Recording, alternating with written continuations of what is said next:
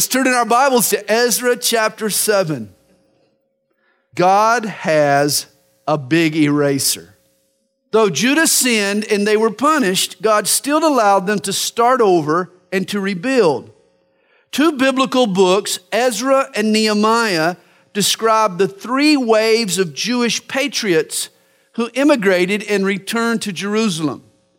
The first return we read about in Ezra chapters 1 through 6. It was led by a man named Zerubbabel. And Zerubbabel did what? He rebuilt the temple, right? Ezra chapters 7 through 10 recount the second return under Ezra. And Ezra rebuilt the people. And the third return to Jerusalem was led by a man named Nehemiah. And Nehemiah rebuilt the walls, correct? We talked about Zerubbabel and the rebuilding of the temple, which ended in chapter 6. Now between chapter 6 and chapter 7, there's a period of 57 years. Did you know between last Sunday and this Sunday, it was 57 years? You knew it was a long week, wasn't it? Here's some chronology. The first wave of Jews returned to Judah was Zerubbabel in 536 BC. They started work on the temple shortly thereafter, 535, and it was finished in 515 BC. For the next 6 decades, very little goes on there in Judah. Most of the Jews are content to remain in Babylon. They're content to carry on with their lives along the Euphrates. But it was during this time that the story of Esther takes place, for your information. In fact, the book of Esther spotlights how God protected the Jews during that time, even while they were still living in Persia. In 445 BC, the Persian king Artaxerxes Longimanus was issued a decree that authorized Nehemiah to return to Jerusalem and to rebuild Jerusalem's walls. But before walls can be rebuilt, God needs to build up the builders of those walls. The people have become lethargic. They've compromised spiritually. They are in need of revival. And that's why 13 years before Nehemiah returns to build the walls, God raises up a priest, a man by the name of Ezra. Ezra returns to Judah along with others, and he leads a revival of purity among the Jews. So remember, Zerubbabel rebuilt the temple, Ezra rebuilt the people, and Nehemiah rebuilt the walls. Chapter 7 begins. Now after these things, in the reign of Artaxerxes, king of Persia, Ezra, the son of Zariah. Now Ezra's genealogy traces back 16 generations to the first high priest, Moses' brother Aaron. Some famous priests are in this list, if you'll look closely. Zadok was David's high priest. Uzi was good with an automatic weapon.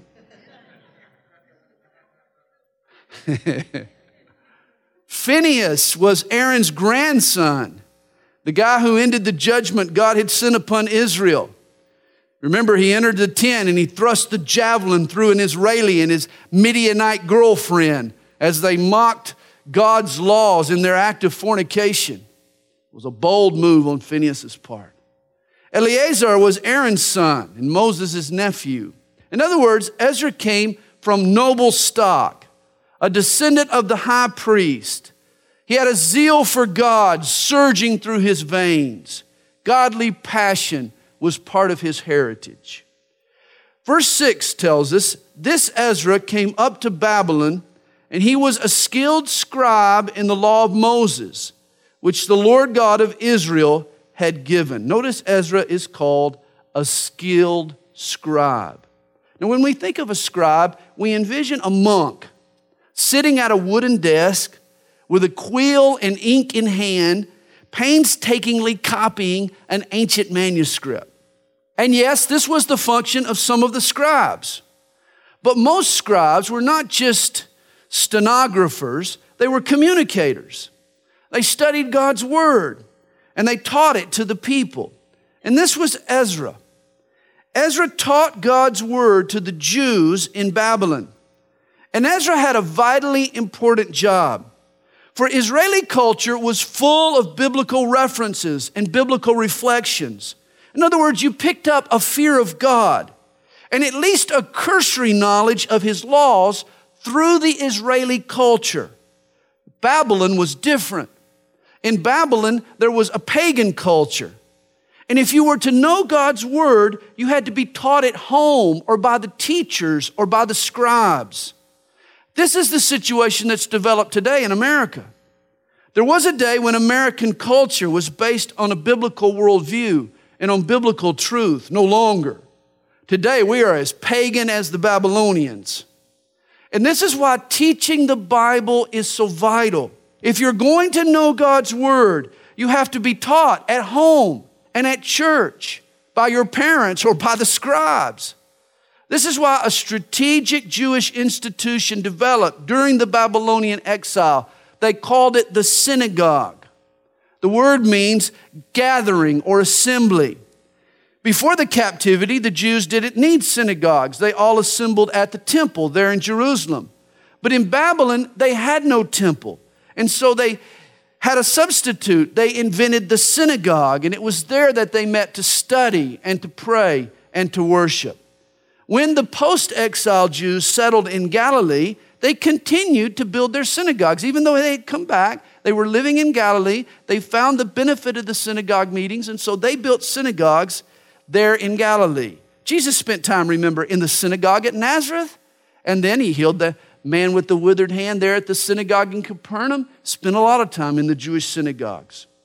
When the rebuilt temple of Zerubbabel was destroyed by the Romans in 70 AD, the Jews were once again scattered throughout the world without a temple. And it was the synagogue, as they developed in Europe and Asia and Africa and other places where the Jews migrated. It was the synagogue that kept Judaism alive over the last 2,000 years. Well, evidently, Ezra asked King Artaxerxes for permission to return to Jerusalem, for we're told the king granted him all his requests according to the hand of the Lord his God upon him. Ezra left for Jerusalem in the year 458 BC. Verse 7, some of the children of Israel, the priests, the Levites, the singers, the gatekeepers, and the Nethinim came up to Jerusalem in the 7th year of King Artaxerxes. And Ezra came to Jerusalem in the 5th month. Notice he arrived in the summertime. It was late July, early August on the Jewish calendar, in the Hebrew month of Av, which was in the 7th year of the king. It's interesting. Tisha B'Av, or the 9th of Av, was the anniversary of the temple's destruction. That was the day that the Babylonians brought down and toppled the temple. It's no accident that Ezra arrived in the month of Av at this particular time. The timing of his arrival was pre-planned, obviously. So on the first day of the 1st month, he began his journey from Babylon, and on the first day of the 5th month, he came to Jerusalem according to the good hand of his God upon him. The 900-mile trip from Persia back to Jerusalem took Ezra 4 full months. Now, verse 10 makes Ezra's mission clear. For Ezra had prepared his heart to seek the law of the Lord and to do it, and to teach statutes and ordinances in Israel. Notice his threefold ambition. It should be ours. Study God's word, do God's word, teach God's word. Notice he said his heart was to seek the law of the Lord and to do it. I like that. I like that order. Study the word, do the word, teach the word. Some people leave out that middle commandment. They like to study it and teach it, but they don't do it. That don't work. The do comes before the teach. Verse 11. This is a copy of the letter that King Artaxerxes gave Ezra the priest, the scribe, expert in the words of the commandments of the Lord and of his statutes to Israel.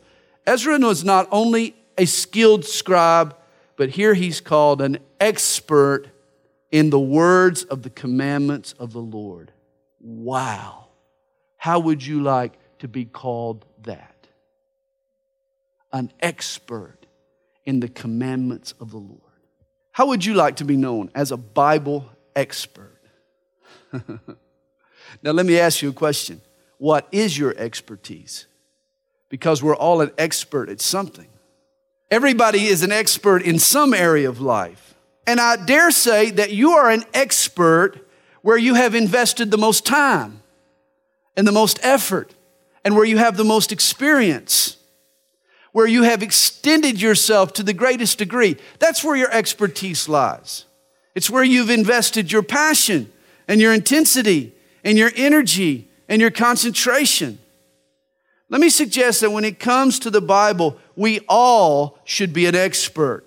Not just Ezra, not just the pastor.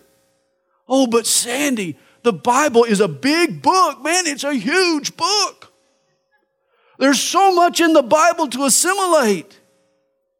Hey, you feel about the Bible the way I feel about automotive repair, or about cooking cheesecakes, or about stamp collection.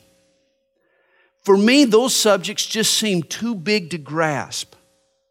But here's how you master a subject. Recall what Ezra did in chapter 7, verse 10. He prepared his heart to seek the Lord, the law of the Lord, and to do it and to teach it. That's how you become an expert. And anybody can become an expert if they follow those three things. Ezra became an expert in the scriptures the way you became an expert in your pursuit. You prepared. You put your heart into it. You got involved in it. You studied it. You sought it. You applied it. You shared it with others. Guys, you can't master the Bible unless the Bible masters you. The Bible wasn't given to sit on your shelf or just to adorn your coffee table. It's been said the best thing to do with the Bible is to know it in the head, stow it in the heart, sow it in the world, and show it in the life. Guys, let's all be Bible experts. You know, it's possible that Psalm 119 was Ezra's thoughts on the vitality and the greatness of God's Word. Go home and read Psalm 119, and you'll know how Ezra felt about the Scriptures. Notice, too, all three emissaries who led the Jews back to the land are, in a sense, a type or a picture of the Holy Spirit. Zerubbabel, Ezra, and Nehemiah all carried out the king's orders and worked in the lives of God's people. This is the Holy Spirit's job for us, in us. He has been sent by the King, King Jesus, to rebuild our lives. And how does He do it? He uses God's Word. It's interesting, even the names are parallels. Zerubbabel means melted by Babylon. And this is what the Holy Spirit does. He melts our prideful stubbornness and He purifies our motives. Ezra means helper. The Holy Spirit helps us in a million zillion ways. And Nehemiah means comforter. Jesus called the Spirit another comforter.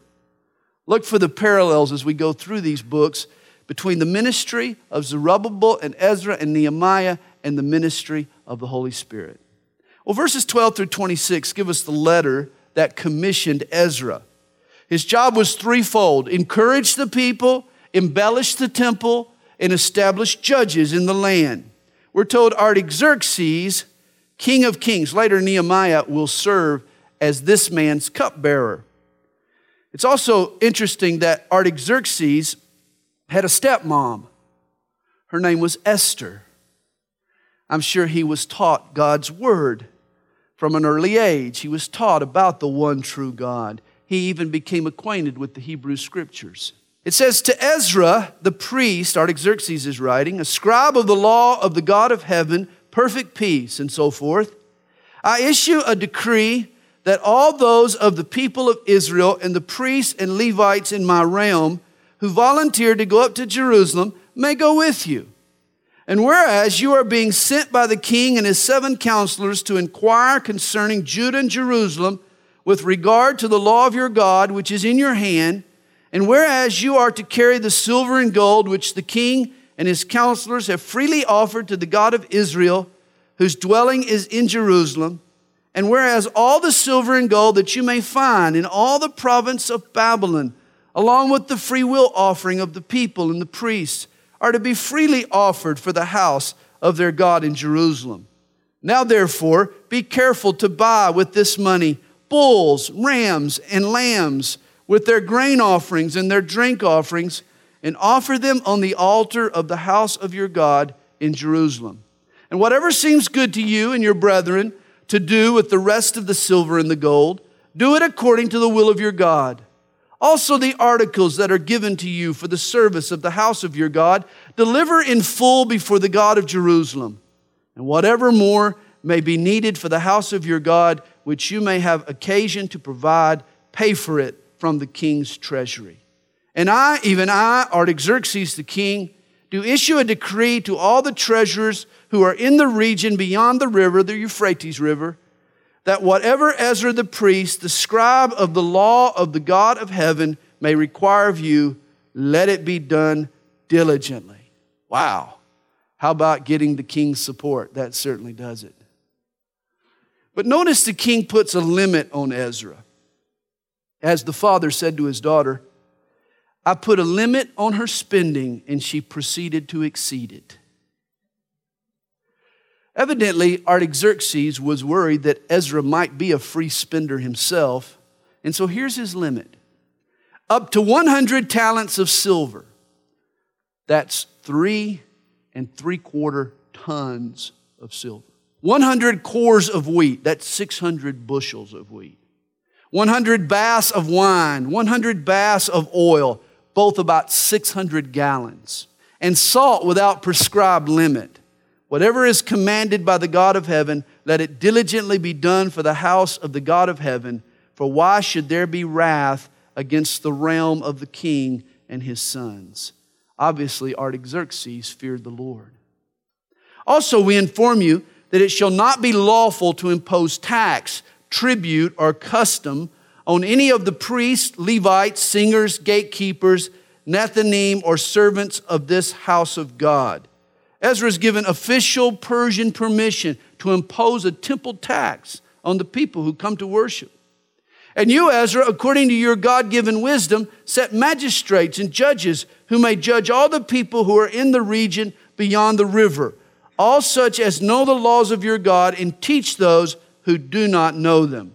Ezra becomes the governor of the Persian province west of the Euphrates. Now, whoever will not observe the law of your God and the law of the king, let judgment be executed speedily on him, whether it be death or banishment or confiscation of goods or imprisonment. Ezra becomes a very powerful man. He's vested with power and power to punish those who disobey. He has both civil and religious authority. He's a priest and a public officer at the same time. He says, blessed be the God of our fathers who has put such a thing as this in the king's heart. Wow, God would move upon the king to give me such free reign and to beautify the house of the Lord, which is in Jerusalem, and has extended mercy to me before the king and his counselors and before all the king's mighty princes. And notice part of Ezra's job was to beautify the house of the Lord. You see, Zerubbabel had his hands full just building the temple. And therefore, he wasn't too worried about the little details and the finish work and, the trim and all the gold plating, ornamentation and so forth. He just wanted to get the job done. But it was Ezra's job to come back and embellish the temple that Zerubbabel had built. And here's the point. God doesn't just want a temple. He wants a glorious temple, an outstanding temple, a temple that will catch the eye and shine the light of God. And the same is true with his New Testament temple, the church.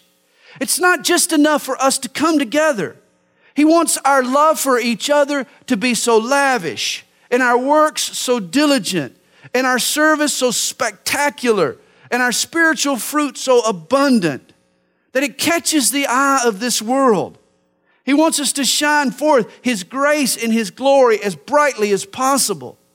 Ezra concludes in verse 28, "So I was encouraged as the hand of the Lord my God was upon me, and I gathered leading men of Israel to go up with me." In the first 20 verses of chapter 8, Ezra lists the families that came with him from Babylon. He mentions a total of 1,496 men. But there were no Levites. And this was a problem. You remember the Levites were those who worked in the temple. And so how do you embellish the temple when you have no Levites or no servants to work in the temple? According to the law, only the Levites could do the service of the temple. And so Ezra sends recruiters to Casiphia, which was a Levite settlement, and they come back with 38 Levites and 220 servants. And I'm sure the line of reasoning used to recruit these Levites went as follows. Hey, what's a Levite without a temple? That's like what's a cook without a kitchen? Or what's a mechanic without a shop? Or what's a chemist without a laboratory? Or what's a Christian without a church?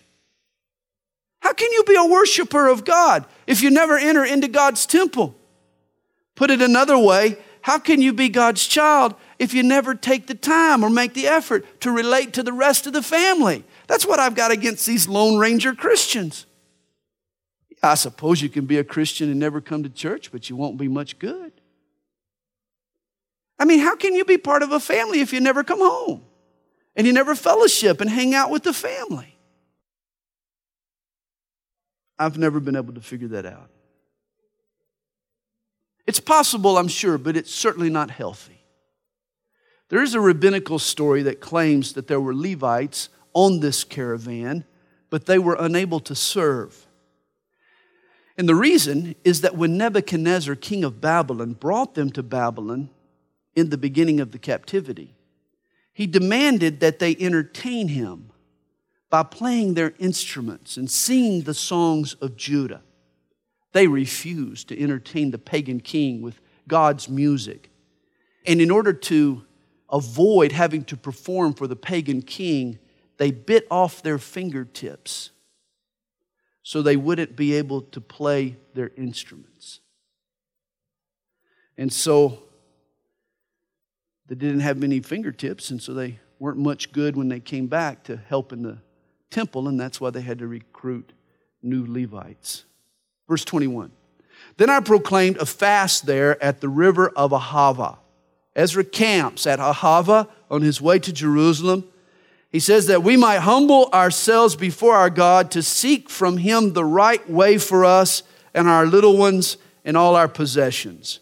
For I was ashamed to request of the king an escort of soldiers and horsemen to help us against the enemy on the road, because we had spoken to the king, saying, the hand of our God is upon all those for good who seek Him, but His power and His wrath are against all those who forsake Him. So we fasted and entreated our God for this, and He answered our prayer. Now, Ezra's delegation was traveling with a lot of money, as we saw earlier. And he was worried about being a target. Robbers roamed the roads from Persia to Judah. And Ezra debated on asking the king for a police escort. But see, he kind of worked himself between a rock and a hard place, because he had already told the king that God would protect them. I can't go back now and ask for protection, police protection. I'll undermine my witness. And Ezra really doesn't know what to do. You ever been in that boat? And so he does what we all should do when we really don't know what to do. He humbled himself and he sought God.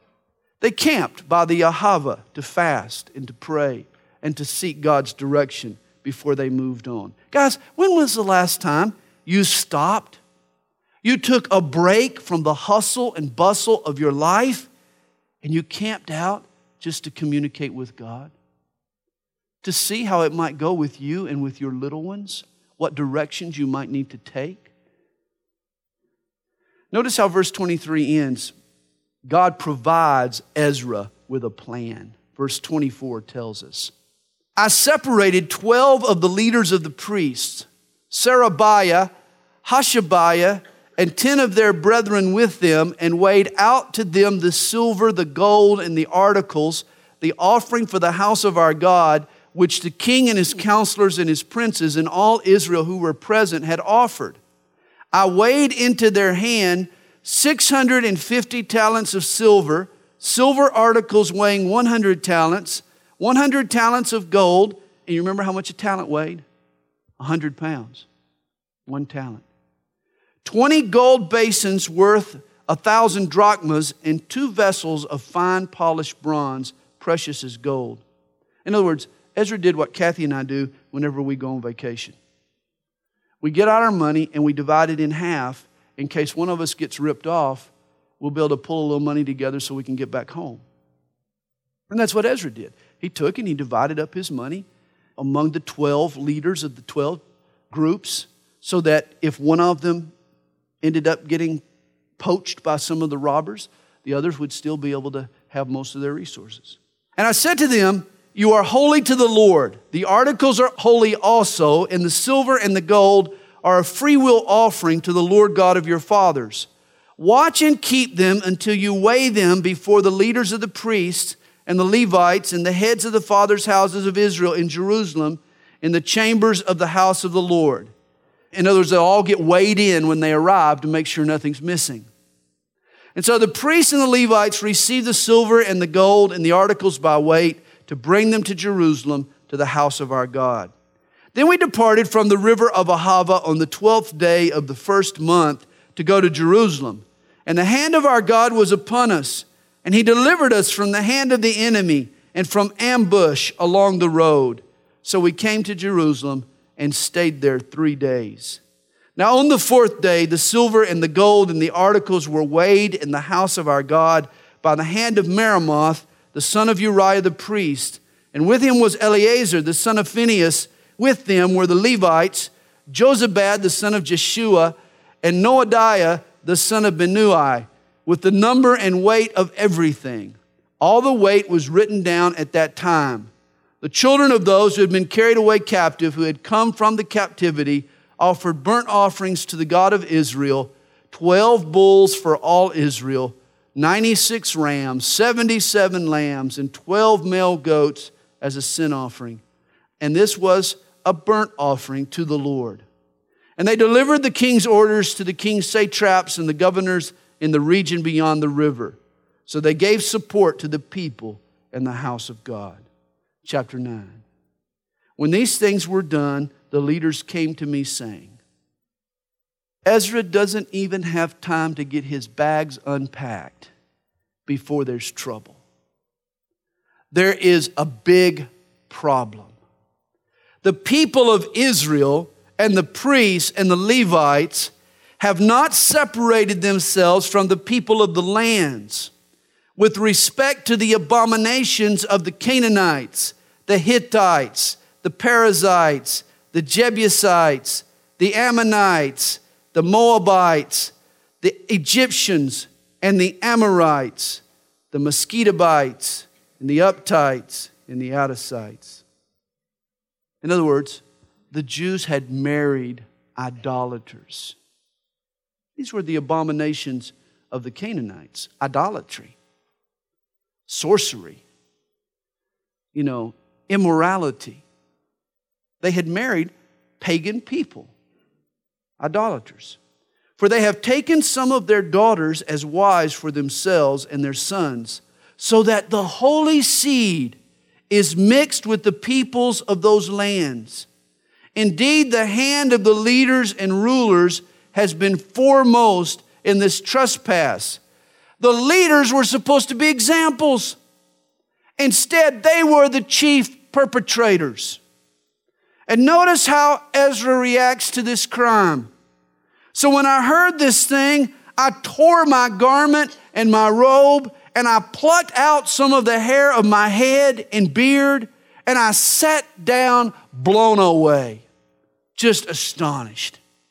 Then everyone who trembled at the words of the God of Israel assembled to me because of the transgression of those who had been carried away captive, and I sat astonished until the evening sacrifice.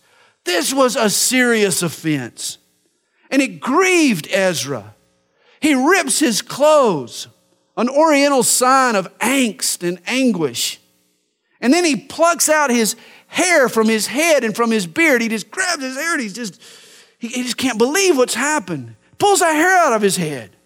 Pulls the hair out of his beard.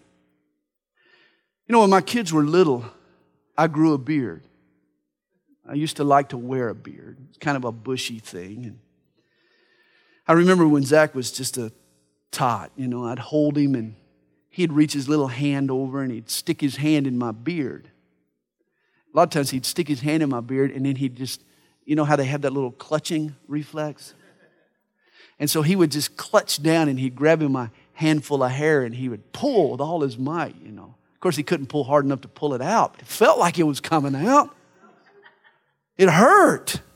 Even those little hands, it hurt whenever he yanked my beard. Ezra is so agonized over the people, the sin of the people, he yanks his hair. Now understand what these Jews had done, why Ezra reacted in such a way. Remember, these were the people that had seen their city leveled, their temple toppled, their babies carried off into exile because of the sin of idolatry. But what launched them into that idolatry? You could trace it back all the way to King Solomon, who, remember, married foreign women, 700 wives, 300 concubines. Solomon found that the marriage altar had led to the altars of idolatry. When he embraced these pagan wives, they brought their pagan gods into the marriage, and it eventually caused Solomon to compromise his loyalty to the one true God. And this is what blew Ezra away. Is history about to repeat itself? Are the Jews making the same mistake all over again? Ezra is stunned that the people would even think to flirt with this possibility. You'd think that marrying unbelievers would be the last sin that they would be tempted to commit after what had happened to them. How can this be? Notice verse 1 tells us the people of Israel did not separate themselves. Here was their first mistake. As followers of Jesus, we are called to live lives separated from this world. Paul wrote to the Corinthians, and he told them to separate from this evil world. This is a vital principle, but it's one that oftentimes gets misunderstood. So many times, this idea of separating from the world gets interpreted to mean that the Christian should separate himself from folks spatially or perhaps culturally. In the Middle Ages, monks would literally remove themselves from the people. They would go off into the mountains or they would go out into the deserts to separate themselves from the world. Spatial separation, or you could call it logistical separation. In the church that I grew up in, we practiced more of a cultural separation. We refused to listen to the rock music that was popular at the time, and we refused to grow our hair long. I wore a crew cut for a long time, and when bell bottoms became popular, I still wore my little peg leg pants and all, and I was just kind of a cultural nerd because we were separate from the world. We had to separate ourselves culturally. But I think both logistical separation and cultural separation miss the point. God's desire for you and me is a heart separation. Jesus wants us to live in the world logistically. He wants us to relate to the world culturally. The separation that God expects from us is to reserve our heart and our mind and our soul and our strength for Him. We're not to allow the attractions of this world to crowd Jesus out of our lives. Notice too the issue for Ezra. Notice it wasn't interracial marriage. In fact, if you'll go back and look at Jesus' genealogy, you'll find Gentiles in Jesus' family tree. Rahab and Ruth were both Gentiles, but they became part of the Messiah's lineage. Notice the concern here in verse 2. The holy seed is intermingled with the people of the lands. But this should be viewed in light of verse 1. Israel has not separated themselves from the peoples of the lands with respect to the abomination of the Canaanites. This was the problem. It wasn't that they were Gentiles necessarily that they had married. They were pagan Gentiles. They were Gentiles who were involved in abominations that were displeasing to God. How can you say you love God if you go out and deliberately embrace and marry someone who is into abominations? Today, the holy seed should not intermingle with the unholy things. But that doesn't mean that we need to separate ourselves logistically or even culturally. It means that we should separate ourselves spiritually. That there should be a distinctive in our values and in our priorities and in our loyalties. That's 180 degrees different than the rest of this world. It's interesting that Ezra's severe grieving is over a sin that he didn't commit. Notice this. His prayer in verse 6 is in the first person. And it shows how strong Ezra identified with the Jewish people. And guys, this is always the mark of a good leader. Verse 5 tells us, "At the evening sacrifice, I arose from my fasting, and having torn my garment and my robe, I fell on my knees and spread out my hands to the Lord my God. And I said, 'Oh my God, I am too ashamed and humiliated to lift up my face to you, my God. For our iniquities have risen higher than our heads, and our guilt has grown up to the heavens.'" Now understand, this was not Ezra's sin. It was Judah's sin. And yet Ezra, he confesses the sin as if it belongs to him. I heard a saying years ago that if you're going to be part of the solution, you got to be part of the problem. In other words, you got to take ownership of the problem if you're going to be part of the solution. I think this is what Ezra's doing here. He's part of this nation. He feels a partner in what they're doing because they're his brothers, they're his sisters. He's an influencer over these people. Obviously, he's not influencing them enough. He says, "Since the days of our fathers to this day, we have been very guilty. And for our iniquities, we, our kings and our priests, have been delivered into the hand of the kings of the lands, to the sword, to captivity, to plunder, and to humiliation, as it is this day. And now for a little while, grace has been shown from the Lord our God to leave us a remnant to escape and to give us a peg in His holy place, that our God may enlighten our eyes and give us a measure of revival in our bondage. For we were slaves.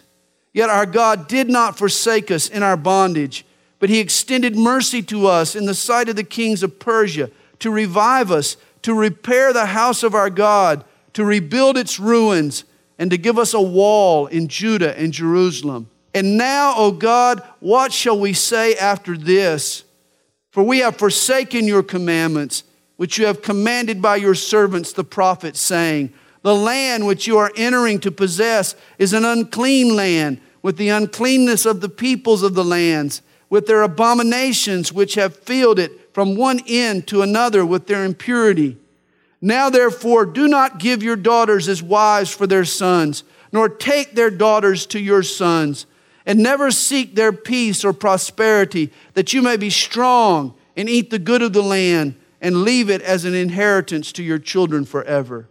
And after all that has come upon us for our evil deeds and for our great guilt, since you, our God, have punished us less than our iniquities deserve, and have given us such deliverance as this, should we again break your commandments and join in marriage with the people committing these abominations? Should we? It's a good question. Notice Ezra tells the people that they've been punished less than their sins deserve. Anybody else can relate to that? You know, when people ask me how I'm doing, most of the time I reply, a lot better than I deserve. They usually chuckle, but I'm dead serious. I am the recipient of bountiful mercies. Believe me, I've been treated a lot better than I deserve. God has been gracious to me. I have moments when I flash back to evil things that happened in my past, and I feel so stained. I feel so guilty. God, after what I've done, how could you be using me like you're doing today? And I have to kind of shake myself, and I have to just come back to the cross, and I have to be thankful for what Jesus has done for me. No, I don't deserve it. I've never deserved it. I never will deserve it. I'm just so grateful for His mercy and His grace toward us. I don't want to forget that. Verse 14, would you not be angry with us until you had consumed us, so that there would be no remnant or survivor? O Lord God of Israel, you are righteous, for we are left as a remnant as it is this day. Here we are before you in our guilt, though no one can stand before you because of this. And that's where Ezra's prayer ends. It doesn't offer them a whole lot of hope for forgiveness, does it? I'm sure Ezra wanted God to forgive the people, to give them another second chance. You ever ask for another second chance? But Ezra knew that there were limits to God's patience, and there are. Don't fool yourself. Ezra didn't want to presume on God's grace. And so he just kind of ended the prayer without really giving them much hope. He was paralyzed by the sins of these people. Once again, he had no idea what to do next. Verse 1. Now, while Ezra was praying, and while he was confessing, weeping, and bowing down before the house of God, a very large assembly of men, women, and children gathered to him from Israel, for the people wept very bitterly. Notice the people now have joined Ezra in the temple. They're confessing their evil deeds. They're involved here in true repentance. And Ezra is devastated. If tears could wash away their sin, Israel would be forgiven. But understand, a flood of tears can never cleanse your sin. Doesn't matter how hard you cry, how long you cry, how much you cry. It's up to God to forgive your sins. Well, suddenly, in the midst of Ezra's grief, a man named Shechaniah steps up and he speaks to Ezra. And his words are some of the most beautiful words in all of the Bible. Remember that man, Shechaniah. When you get to heaven, I'm going to meet him. He's a wonderful guy, I'm sure. Listen to what he says. And Shechaniah, the son of Jehiel, one of the sons of Elam, spoke up and said to Ezra, we have trespassed against our God and have taken pagan wives from the peoples of the land. Yet now there is hope in Israel in spite of this. Don't you love those words? Yet now there is hope for us, even in spite of this. Nowhere will you read more soothing, liberating, merciful, gracious, far-reaching words than these. Israel is not just guilty of sin. They are guilty of repetitive sin. The same sin a second time. For me, those are the worst moments. When I know I'm guilty of the same sin over again. Lord, you forgave me once. God, I've tested your mercies. I've pushed your grace once more, Lord. I'm coming back to you again for the same thing.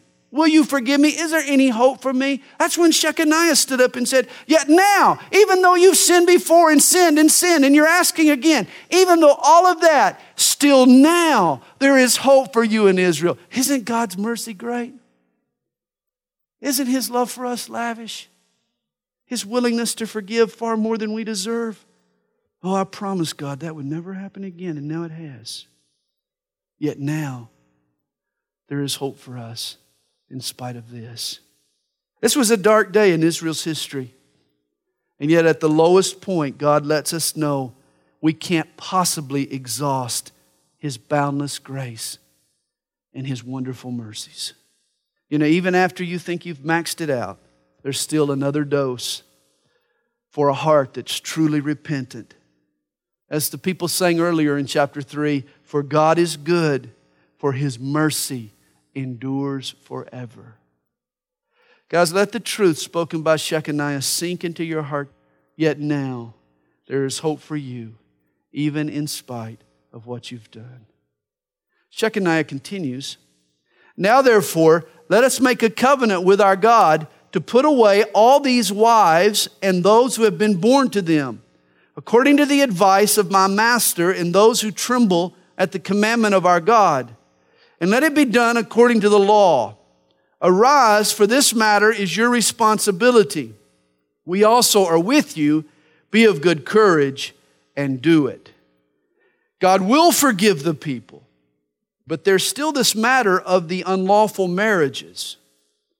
And Shechaniah suggests that everyone who has married a pagan wife put their wife and their children away. Then Ezra arose and made the leaders of the priests and the Levites and all Israel swear an oath that they would do according to this word. Ezra agrees with Shechaniah's remedy, so they swore an oath. Then Ezra rose up before the house of God, and he went into the chamber of Johanan, the son of Elishib. And when he came there, he ate no bread and drank no water, for he mourned because of the guilt of those from the captivity. And they issued a proclamation throughout Judah and Jerusalem to all the descendants of the captivity that they must gather at Jerusalem, and that whoever would not come within 3 days, according to the instructions of the leaders and elders, all his property would be confiscated, and he himself would be separated from the assembly of those from the captivity. In other words, you better show up. So all the men of Judah and Benjamin gathered at Jerusalem within 3 days. It was the 9th month, on the 20th of the month, and all the people sat in the open square of the house of God, trembling because of this matter and because of heavy rain. It was the month of December. And Jerusalem can get quite cold in the wintertime. It was cold. There was a heavy rain that was pelting the people. And yet they gathered in the rain. And then Ezra, the priest, stood up and said to them, "You have transgressed and have taken pagan wives, adding to the guilt of Israel. Now therefore make confession to the Lord God of your fathers and do His will. Separate yourselves from the peoples of the land and from the pagan wives." Then all the assembly answered and said with a loud voice, "Yes, as you have said, so we must do. But there are many people. It is the season for heavy rain, and we are not able to stand outside. Nor is this the work of 1 or 2 days, for there are many of us who have transgressed in this matter. Please let the leaders of our entire assembly stand, and let all those in our cities who have taken pagan wives come at appointed times, together with the elders and judges of their cities, until the fierce wrath of our God is turned away from us in this matter." Only Jonathan, the son of Ahaziel, and Josiah, the son of Tikvah, opposed this, and Meshullam and Shabbathai, the Levite, gave their support. Then the descendants of the captivity did so. And Ezra the priest, with certain heads of the fathers' households, were set apart by the fathers' households, each of them by name, and they sat down on the first day of the 10th month to examine the matter. By the first day of the first month, they finished questioning all of the men who had taken pagan wives. It took 3 months to conduct these interviews. Now, as they spoke to each of the families, the wife was given the opportunity to renounce her idols and her former beliefs and to commit her allegiance to the God of Israel. Only those wives who refused to repent of their sin and their idolatry were actually divorced from their husbands and expelled from the covenant community. Those who repented, I'm sure, were allowed to stay. And among the sons of the priests who had taken pagan wives, the following were found of the sons of Jeshua, the son of Jozadak, and his brothers: Messiah, Eleazar, Jerib, and Gedaliah. And they gave their promise that they would put away their wives, and being guilty, they presented a ram of the flock as their trespass offering. In other words, even the priests had indulged in this sin.